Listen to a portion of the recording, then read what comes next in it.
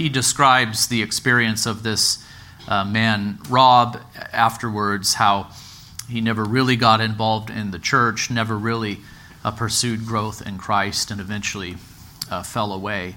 So you know what Dever is addressing here. He's addressing this problem. He's addressing the idea that once people are saved, they are always saved. Is there truth to that? Of course. We believe in the doctrine of the perseverance of the saints or the preservation of the saints. So if someone is truly saved, they cannot lose their salvation. We confess that as true. But here is what we do not mean by that. If you would simply pray a prayer, you are saved, and thus always saved, no matter what you do after that. And really the idea here is that there are people who make false professions of faith. There are people who make false professions of faith. The scriptures speak about this. John talks about those who went out from us, showing that they were never of us. So for a time they appeared to be of us, but when they went out from us, they showed plainly that they were not. That's my paraphrase of John.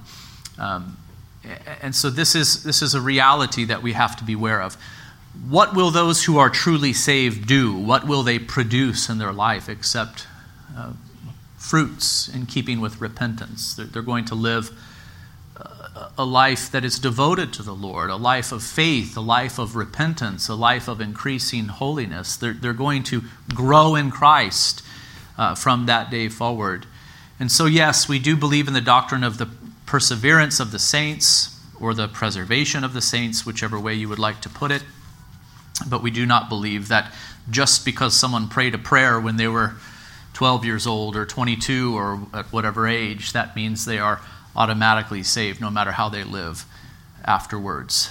So Dever rejects that, and he encourages us to develop a biblical theology of growth. He makes a case from the Old Testament that God is obviously concerned for growth, and he does it in an interesting way. He just notes that in the beginning, after God created the man and the woman, he commanded that they be fruitful and multiply, that they increase in number. He points out that when God promised things to Abraham, he promised him that his descendants would be great and that they would increase. Dever says here, God does not subscribe to the idea that small is beautiful. And here is the thing I'm saying we need to be a little bit careful of in the Reformed tradition. We do love our small church. We love the intimacy that we have with one another. We like the fact that pastors are able to be pastors. We reject the idea that bigger is always better. But this should not cause us to be unconcerned to see our churches grow. In Psalm 92, 12 through 13, the psalmist says, "The righteous will flourish like a palm tree.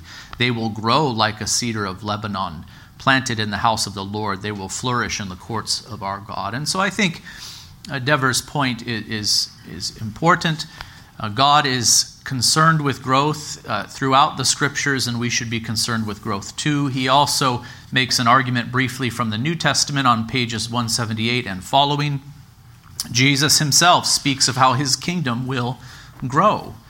It will start out small, like the smallest of seeds, and grow into a very large plant, become like a tree, so that the birds of the air come and perch in its branches. Matthew 13:32. Also, the book of Acts describes how the church was constantly increasing. In those days when the number of the disciples was increasing, Acts 6:1 says. But the word of God continued to increase and spread, says Acts 12:24. The word of the Lord spread throughout the whole region, Acts 13:49, and so on. Then Dever does make some qualifications. If your church is more crowded with people now than it was a few years ago, does that mean that it is a healthy church? He says, not necessarily, but certainly this idea of growth is found throughout the Old and New Testaments, and we ought to pray for it, and we ought to desire to see it. So how does growth happen? That's a very important question. If we are to be concerned to see the church grow, yes, in number, but especially in spiritual depth and maturity, we need to know how growth happens. And first of all, Dever emphasizes that it is God that causes growth. We cannot produce numerical growth in our churches. We cannot produce in our own strength true conversions. And neither can we cause spiritual growth in one another. We are to do certain things, yes. We have responsibilities as pastors, as deacons, as members. God has called us to do certain things, but it is God who causes the growth. And here I have in your outline printed out Colossians 2:18 through 19, where Paul says, "Let no one disqualify you, insisting on asceticism and worship of angels, going on in detail about visions, puffed up without reason by his sensuous mind, and not holding fast to the head, from whom the whole body, nourished and knit together through its joints and ligaments, grows with a growth that is from God." And so I think two things are to be noted here.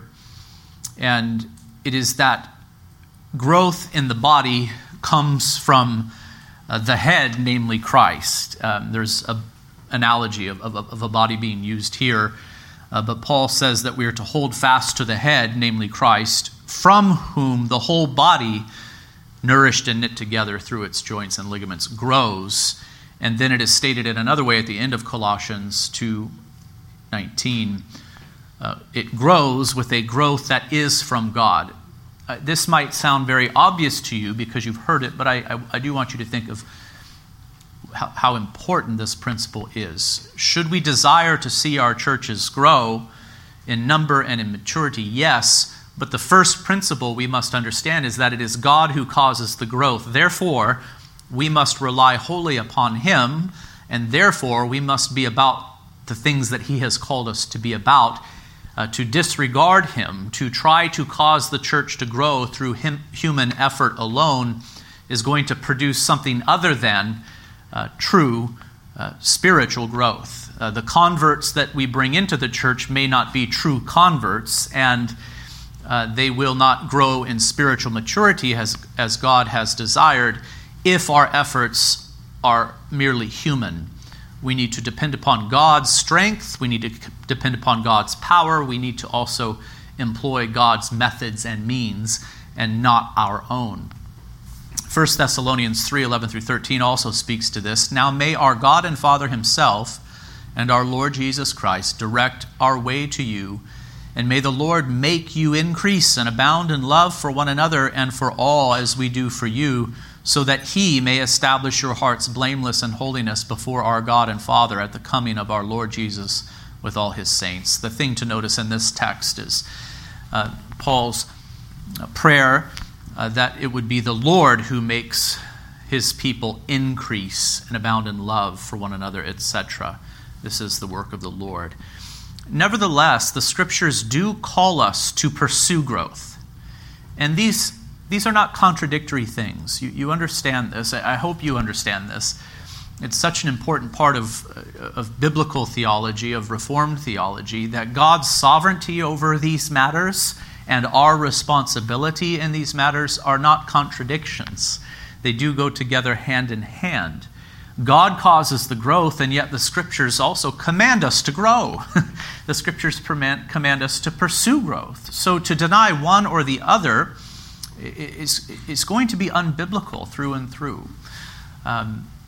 God works in the hearts of His people to enable them to pursue growth. God works through means. And so yes, He is sovereign over all of these things, and yet we have a role to play in our growth. By the grace of God, we have a role to play in our Christian growth. Consider these texts. I have 3 of them. A couple of them are a little bit longer. 2 Peter 3:18. Here is a command. "But grow in the grace and knowledge of our Lord and Savior Jesus Christ. To Him be the glory both now and to the day of eternity. Amen." It is a command. It's in the imperative. In other texts, we're told that it is God who causes the growth, but here in 2 Peter 3:18, Peter commands Christians to grow in the grace and knowledge of our Lord and Savior Jesus Christ. Do you see it? And so we cannot ignore the one or the other. We cannot ignore the texts that emphasize that it is God's work, and neither can we ignore the texts that emphasize that we have work to do. And no, I'm not slipping into synergism. Tom and Jody heard the word synergism quite a bit this past weekend. It came up in conversation a lot.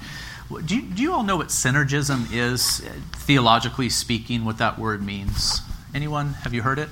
I haven't used it much as a pastor, but you'll hear it in Reformed circles from time to time. Synergism is something we want to avoid. It's a bad word. Does anyone know what it means theologically? Scott?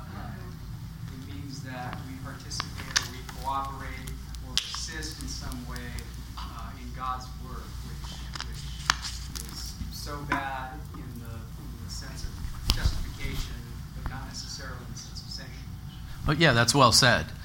Synergism speaks of cooperation between God and man. Synergists will teach that, well, if we are to be saved, if we are to be justified, we must cooperate with God. God is going to do his part. He'll do the 50% or maybe the 51%, but we must do ours, the 50 or 49, right?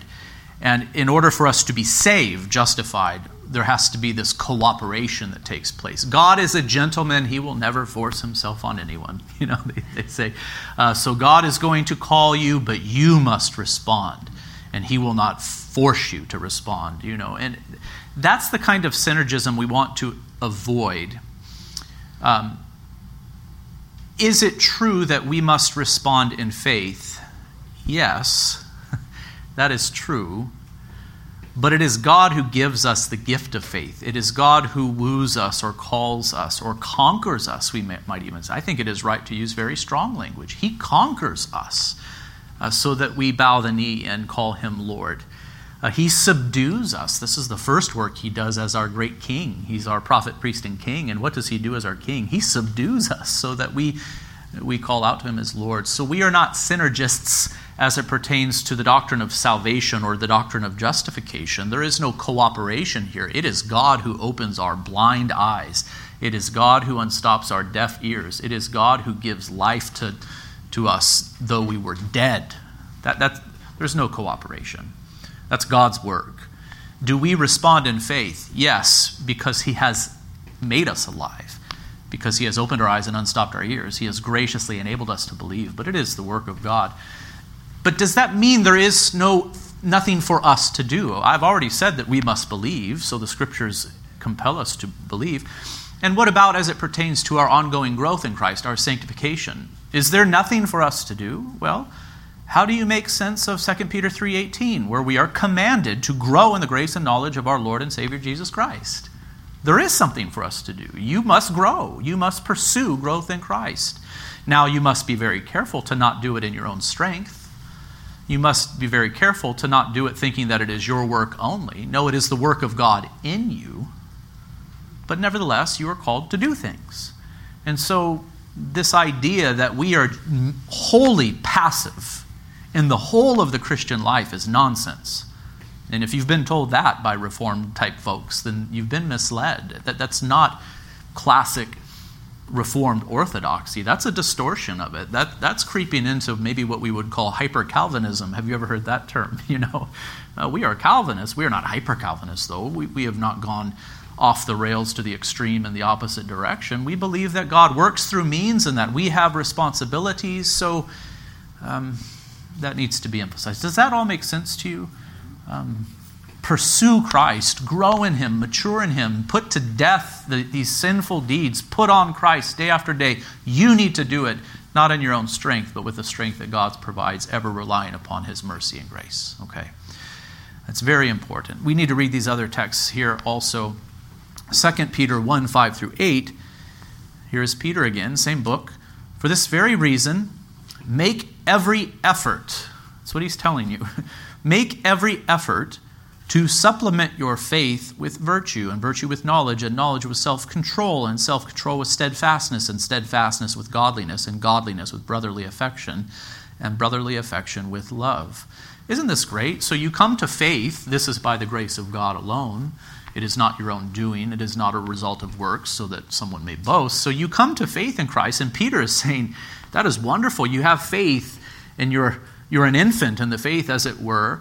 Now, Supplement your faith with all of these things: virtue, knowledge, self-control, steadfastness, or faithfulness, godliness, brotherly affection, love. For, I continue quoting now, if these qualities are yours and are increasing, they keep you from being ineffective or unfruitful in the knowledge of our Lord Jesus Christ. Okay. Again, make every effort, Peter commands. Maybe at this point I'll pause just for a moment and make reference to our confession of faith, where our beliefs are most clearly articulated in writing. I love our confession of faith in its section on the doctrine of salvation. It first presents to us things that God alone does in salvation, things like justification, things like adoption. And you've heard me say this before. The language of the confession is very precise and very helpful. It presents these things as things that God alone does. Who justifies you? God alone. Do you justify yourself in any sense? Not at all. Who has adopted you if you have faith in Christ Jesus? God alone. Did you contribute anything at all to your adoption? No, not at all. And then our confession does begin to speak about other aspects of salvation that we have some participation in, as it were. Who sanctifies you? You see, it's a little more complex, isn't it? You can answer that in two ways. Ultimately, it is God who sanctifies us. We know that. But are we to take part in our sanctification? Yes. That's what's being taught in these passages that I'm reading. Who believes? Who believes to the salvation of their souls? Is it God who believes for you, or is it you who believe? It's you who believe. Who does good works? Is it God who does good works for you, or is it you? It is you who do the good works. God has called you to do good works. Who perseveres? Is it God who perseveres for you? No, it is you who are to persevere in the faith. And so our confession presents these aspects of our salvation in that order. First, it emphasizes those things that God alone does, things like justification and adoption. And then it emphasizes those things that we do. There's a sense in which we are being sanctified and we have a part to play in it, and then we are the ones who believe, do good works, etc.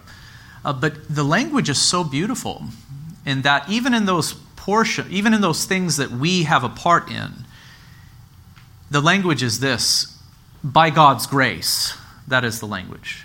It is God who enables us to believe, to have faith. It is God who enables us to do good works. It is God who enables us graciously to persevere in Christ to the end. So I mention it to you just to say that our confession of faith is very helpful in the way that it talks about all of these things. Let's go now to John 15, a very beautiful and famous passage. This is Jesus speaking. I am the true vine, and my Father is the vine dresser. Every branch in me that does not bear fruit, he takes away. And every branch that does bear fruit, he prunes, that it may bear more fruit. Already you are clean because of the word that I have spoken to you, he says. Maybe I should pause there and to emphasize that notice that this is the work that the Father does. He takes away those branches that bear no fruit. Perhaps this has a reference to false professors, false believers, those who've made a false profession of faith. But he goes on to say that every branch that does bear fruit, he, the Father, prunes that it may bear more fruit. And then he says to his disciples, already you are clean because of the word that I have spoken to you. Now listen to the words of Christ. Abide in me, and I in you, as the branch cannot bear fruit by itself unless it abides in the vine. Neither can you unless you abide in me. I am the vine, you are the branches. Whoever abides in me and I in him, he it is that bears much fruit. For apart from me you can do nothing. If anyone does not abide in me, he is thrown away like a branch and withers, and the branches are gathered, thrown into the fire, and burned. If you abide in me, and my words abide in you, ask whatever you wish, and it will be done for you. By this my Father is glorified, that you bear much fruit, and so prove to be my disciples.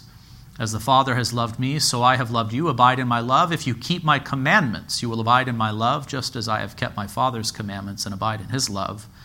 These things I have spoken to you, that my joy may be in you and that your joy may be full. Maybe just a couple of remarks about this passage. First of all, notice that there is work that the Father does, and that is dealt with first. I've already spoken to that. Notice that there is work for us to do. We are called to produce fruit. We are called to bear fruit. But how are we to do it? By abiding in Christ, by remaining in Christ, by relying upon Christ, knowing that it is He who will produce this fruit in and through us. We must abide in Him. But there is another thing that I would like to emphasize here, that this abiding is not purely mystical, as if it is all about prayer. It is about prayer. As if it is all about ingesting the Word of God. It is about ingesting the Word of God. But Christ says, if you keep my commandments, you will abide in my love. So there is something about obedience here. How do we abide in Christ? Yes, by relying upon Him through prayer, by taking His word into our hearts and meditating upon it. That is all true. But He says, if you abide in my commandments, you will abide in, if you keep my commandments, you will abide in my love. And so to be near to Christ and to abide in Him involves obeying Him. It involves obeying Him. So if you walk out these doors and begin to live a life of sin, you are not abiding in Christ. You are not abiding in Christ. But to rely on Him in prayer, to know His word, to treasure it in your heart, and to strive to keep it, and when you do sin, to turn from it into Christ again, this is what a life of abiding in Christ looks like. I think it's a very wonderful passage about all of these things. We need to pursue growth, but we cannot do it in our own strength. We must abide in the Lord. We must trust in Him and draw near to Him and walk with Him, knowing that He will produce good fruit in and through us over time. Okay, a biblical practice of growth. This all ties together. If it is God who causes the growth, and if we are called to pursue growth, then we must pursue it in the way that God has commanded and not through other means. We must pursue growth in the way that God has commanded and not through other means. And here we have kind of an overview of the entire book, I think, condensed down into this little section, a biblical practice of growth. How should we pursue growth in Christ? Endeavor mentions expositional preaching, gospel doctrine, a biblical understanding of church membership, a biblical understanding of church discipline, of church leadership, a biblical understanding of practice of prayer, and a biblical understanding of missions. As you read that there, do you not think, is that not the outline of this entire book nearly? Not quite. But what is he doing? He's saying if we want to grow truly, numerically and in a spiritual sense, we cannot ignore what the Word of God has called us to do as a church and as Christians and run off to other things, to other methods, to other schemes. We must simply do what God has called us to do. You know, in the Reformed tradition, here is how this would be said. If we hope to grow in Christ, we must devote ourselves to the ordinary means of grace.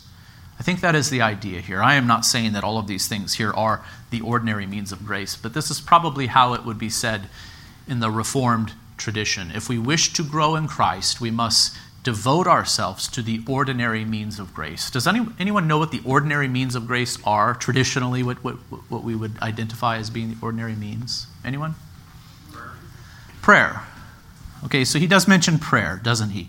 A biblical understanding and practice of prayer. What else? Okay. Baptism and the Lord's Supper. The sacraments are ordinances of the church. The Word of God preached and read.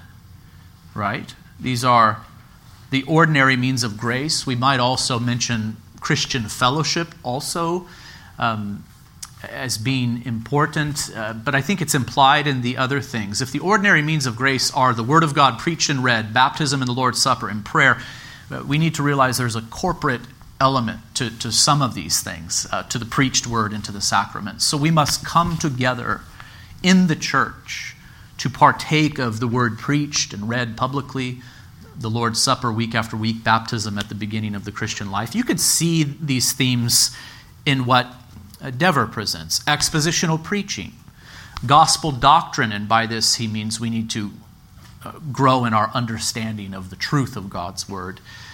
Church membership, so the corporate is here emphasized. Church discipline, again, the corporate emphasized in the sense of there being real relationships and accountability within the church. Church leadership, pastors being pastors and not CEOs. And then he mentions prayer as well.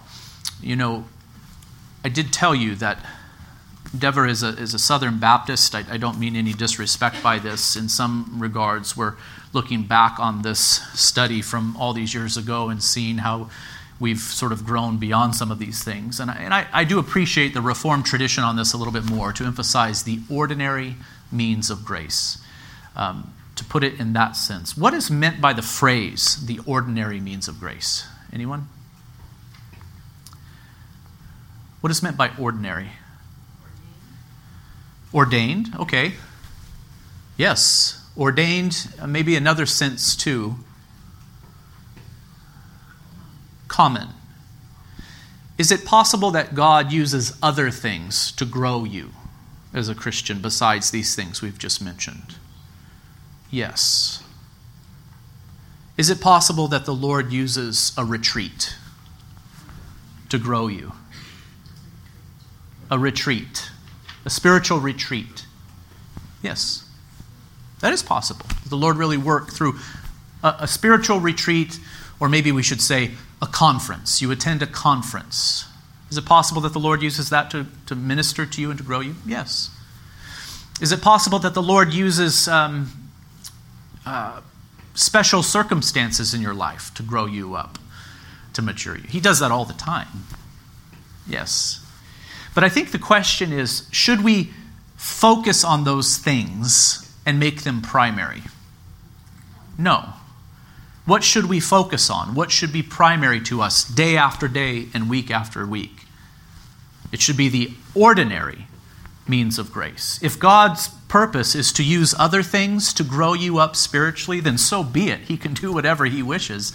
And we should thank God for those things, these experiences in life that are unusual, or a special conference or retreat, or whatever the situation may be.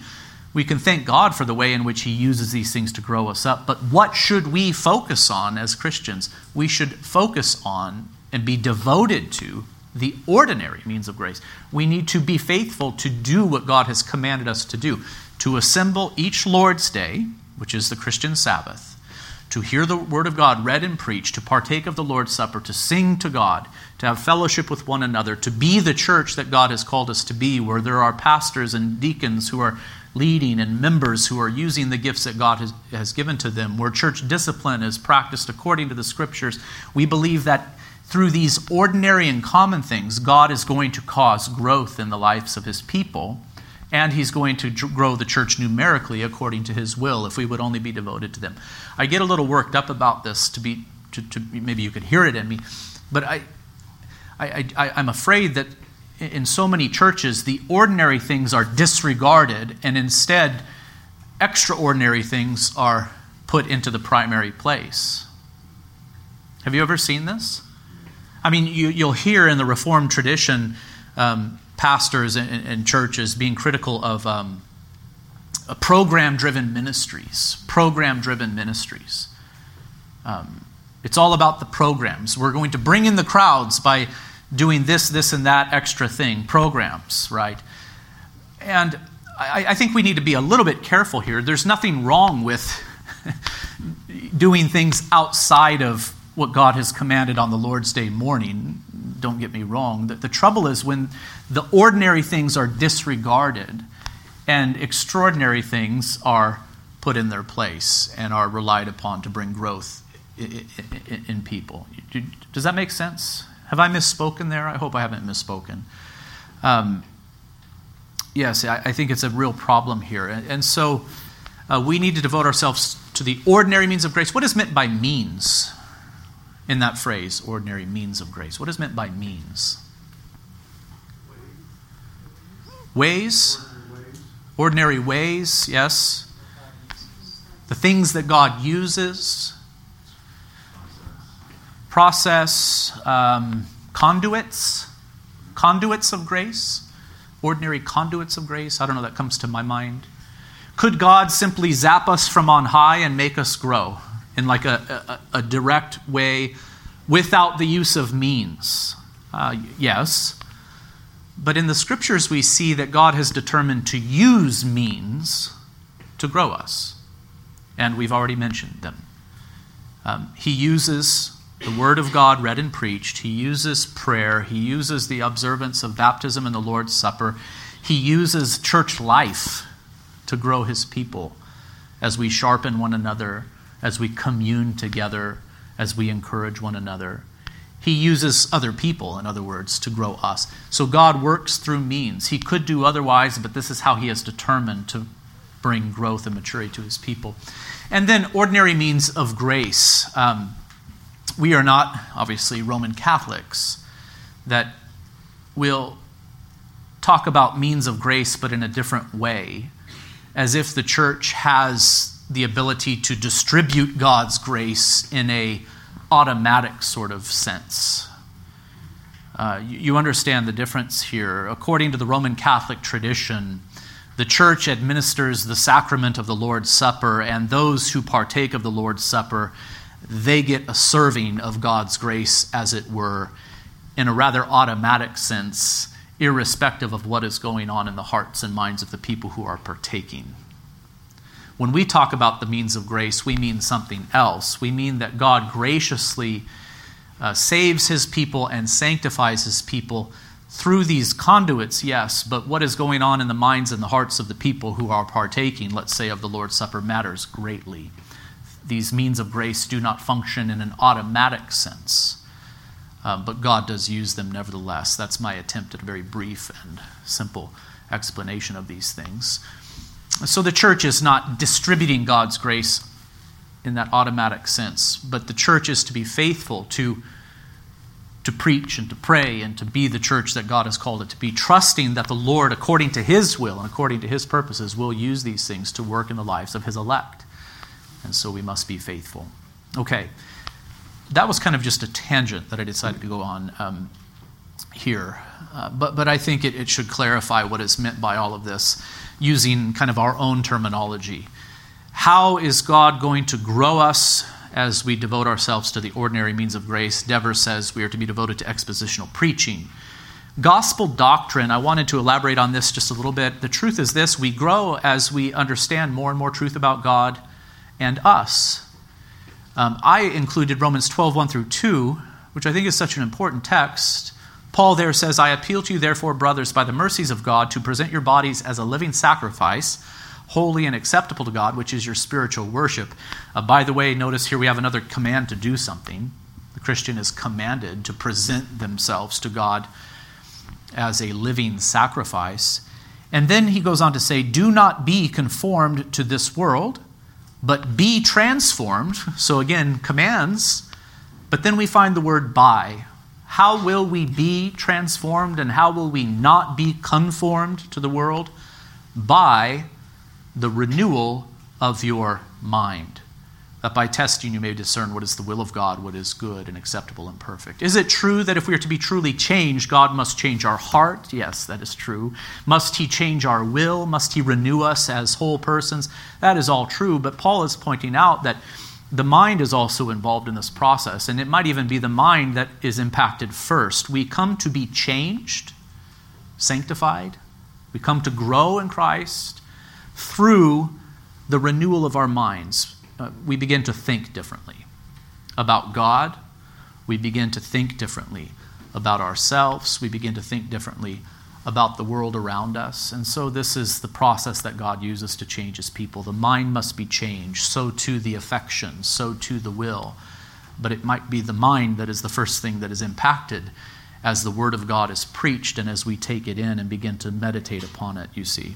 So Romans 12, 1 through 2 is very important. A biblical understanding of church membership, discipline, leadership, the practice of prayer, and also of missions. I do believe that Dever will return to this idea of missions later in the book, right? And so I won't spend much time on it here. But we must be very careful when it comes to missions, that is to say local evangelism and evangelism to the farthest reaches of the earth when it comes to church planting, to again, not employ human methods according to our wisdom, but to be faithful to do what God has called us to do. Missions is the preaching of the gospel to the ends of the earth. Missions is the planting of churches to the ends of the earth. May God use the building of hospitals for good to the ends of the earth, or the establishment of schools to the ends of the earth. May he use these things for good. I do not doubt it. But missions, properly speaking, is about the proclamation of the gospel of Jesus Christ. If you wish to know, read the book of Acts, and then read it again, and then read it again. What did Paul do? He did not go and build schools. He did not go and build hospitals. He went and preached Christ crucified and risen. You understand the problem I'm getting at here, don't you? I think so much of what is now called missions is something other than missions. Good work, these things I think should be placed under the category of good deeds. And they are good deeds. I'm not saying we ought not to do these things as Christians. But I think what we call them is very important. These are mercy ministries. These are good deeds. But we ought not to call these things missions or evangelism, because evangelism, properly speaking, is the proclamation of the gospel. Something to think about. We don't have time to dwell on it now. Hopes for growth. Here I think Dever turns his attention to his own church. I think these were sermons originally delivered by Dever in his own church. And he talks about wanting to regain the practice of pastoral visitation on page 190. He was noting to his congregation that this used to be the practice long ago, that pastors would visit their people, and that practice has been lost. And so he mentions wanting to regain it. And I've told you my intention is to meet with the families of Emmaus at least once per year. We can meet a lot more. But to have this time of visitation, and I do intend to follow through on that, to meet with the families or members of Emmaus at least once per year, to sit down and not just chit-chat, we will chit-chat, but to kind of, have a meaningful conversation. How are things with you? How is your walk with Christ? How are things with your family? How are things with you in the church, etc.? Some time ago, I sent out a whole list of questions that I'd like to address, and I do want to clarify to you all, I do not intend to have that list printed out and to go through them. But just for you to know that these are things that I would like to address, and let's talk, because pastors need to know their people. And I do feel like I know you all very well, but I think to have this formal approach, where at least once a year we sit down together to talk about these things, is going to be healthy for the church. I feel like I know you very well. We talk all the time, but I have noticed that if you're not disciplined to do certain things, months and years pass by without certain conversations being had. I'm boggled at how fast time seems to be moving by. I had this experience not long ago. I made reference to something having happened 3 months ago, let's say, and really it was like 18 months ago or something like that. Time flies by, and so we need to be very deliberate in our interactions, especially pastors with the members of the church. And here on page 91, I believe that Dever does talk about hopes for growth together as a church. I'm trying to remember what it is that he says here, so let me very quickly turn there so I can jog my memory. Oh yes, it's here that he prints out their church covenant. And yes, our church covenant is printed out on the back of this page. So his message was this: he wants to see Capitol Hill Baptist Church grow even more so in their commitment as articulated in their church covenant. I love our church covenant as well. It's very similar to theirs. I think it's quite traditional in Baptist churches. So growth is important. A healthy church has a pervasive concern with church growth, not simply growing numbers, but growing members. What if we don't grow? You will recognize them by their fruits. Are grapes gathered from thorn bushes or figs from thistles? That is Matthew 7:16.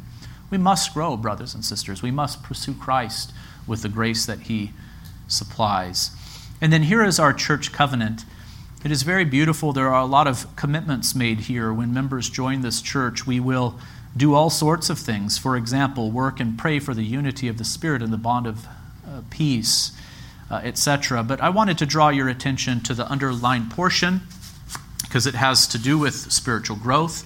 We will seek by divine aid, so with God's help, to live carefully in the world, denying ungodliness and worldly lusts, and remembering that as we have been voluntarily buried by baptism and raised again from the symbolic grave, so there is on us as Christians a special obligation now to lead a new and holy life. So there it is at the heart of our covenant. We commit to pursue holiness with the strength that the Lord provides. By divine aid, we say. So this is wonderful. Do you have any feedback, any questions or comments with the very limited time we have remaining? Man, I went on that tangent about the ordinary means of grace, and it gobbled up time, but I think it was important. Scott? So regarding numeric growth, what do you think the most accurate biblical model is in terms of numerical growth for a local church? In other words, is there a cutoff line between one number and another number? At what point do you grow and plant, or is that part of the philosophy, or do you prefer to grow the one congregation and continue to serve it and equip it with elders? What do you think, or a combination? It's a great question. So how to grow a church? I think we have to grow the church through the preaching of the gospel. Part of the reason I picked up this study again is because I think we needed to continue to grow in our understanding of biblical church discipline. Secondly, I think we need to grow in evangelism, brothers and sisters. We do. We need to proclaim the gospel faithfully in this community and be concerned to see it proclaimed to the ends of the earth. And so we need to think about how to do that effectively. The gospel needs to be proclaimed. It might even just be... I have some ideas about how to motivate that and how to stimulate that more, and Lord willing, we'll get to that in the future. But we need to be faithful to preach the gospel. Also, we need to be faithful to offer things to brand new believers. You'll notice that we started an introduction to the Christian faith class this last Thursday, and I've just grown in my conviction that it's so important to offer something like that regularly, because as people come to Christ, they're going to need to be discipled in the most fundamental things. A lot of the people who are coming to that class as of last Thursday have quite a bit of Christian experience, in fact, and they're not brand new believers, and it's good for them too. But I think the church needs to be ready to take brand new believers and to disciple them, to catechize them effectively from the beginning, preparing them for baptism, preparing them for membership. As to the question of how large should a church grow, I don't know that there's an exact answer, but I think there is a limit. I used this illustration before. There are really large families, and there are really, small families. And they're all rightly called families. But there is obviously a limit to the size of a family. Wouldn't you agree? I mean, I know of families that have 12 children, and it's a family. Father and mother are able to parent those children. And you might know of families who have more than that, maybe, I don't know, as many as 15 or something like that. But I think everyone would agree that at some point, it stops becoming a family and it becomes something else. You can't imagine a father and mother having 100 children. You can't imagine that. At some point you go, wait, that doesn't really make sense. It's unnatural. How could one woman produce that many children, and how could two parents possibly care for that many children? Is this a helpful analogy? I think it's the same way with churches. At some point, you begin to wonder, is this a church? If it has 10,000 members, how could the pastors of this church, even if there are very many of them, how could they possibly care for a multitude like this? And I don't know what that number is. I know that there are some churches that are relatively large. We might consider them large, 500 members, and they have lots of very capable elders who maybe do a good job at pastoral care and discipline. Okay, it's possible, but I think you would agree with me that when you start to creep into the thousands, it becomes harder and harder to imagine how that church is actually fulfilling what God has called it to do. In my mind, I'm thinking a couple hundred, even that numbers beyond that become difficult for there to be real pastoral care taking place within a congregation. I think what you would do is you would need to plant churches. You would need to multiply. Yeah. You would need to multiply. But I'm not dogmatic about the numbers, if that makes sense. It's more about the principles that need to be applied with wisdom. So, Tom. I know you didn't want to diminish humanitarian service, but I work for a humanitarian agency, and you cannot preach the gospel to someone who's starving or Yes. Yeah. There is an essential need for those things, and they should be partnered. I know you just don't want to. I know you want to clarify. You just don't want to diminish the good work that's really essential for promoting the gospel. I agree. We ought to do good works. And our confession says that good works adorn the gospel. So they make the gospel beautiful. So they ought to be used in that sense. But notice, the gospel must be preached. The gospel must be preached, and churches must be planted. And if that is not happening, then it's not missions. It's not evangelism. It's something else. It might be something else that's good. But if the gospel is not being preached, and if churches are not being, gospel churches, biblical churches, if they are not being planted, then something other than missions is taking place. So good works are good works. They're commanded by God. But they are to adorn the gospel. In other words, good works are not the gospel. They're not the same thing. Yes. I think we need to keep those distinctions. We're out of time. We're always out of time. Sorry. We could talk more later.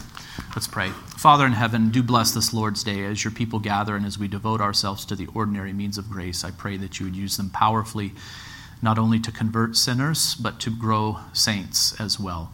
I pray that this church would flourish, that we would grow in every way, and that you would receive the glory. In Christ's name, amen.